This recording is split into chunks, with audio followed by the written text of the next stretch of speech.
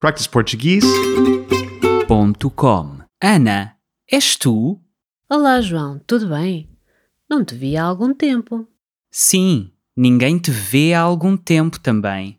Por que não vieste à festa? Desculpa não ter ido. Vi um filme ontem à noite. Tenho visto muitos filmes ultimamente. Viste um filme em vez de vir à minha festa? É um filme muito bom. A minha irmã veio vê-lo comigo. Rimos-nos o tempo todo. Ótimo. Quem foi à festa? Olha, veio o meu irmão, vieram os meus primos, vieram os nossos amigos todos, exceto tu. Tu não vieste. Eu já pedi desculpa. Vens comigo à festa do Tiago, então? Em que dia é a festa dele? Esta sexta-feira. Ah, Não me digas que vais ver um filme nesse dia.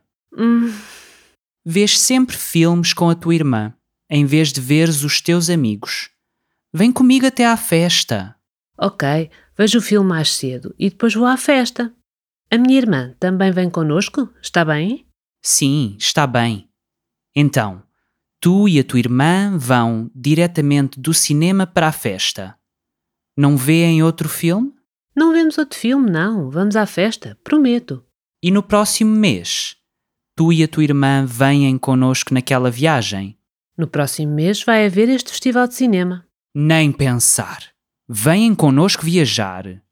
Há muito tempo que temos vindo a planear isto. Muito bem, nós vamos convosco. Então, agora vêm até à festa e depois vêm viajar connosco.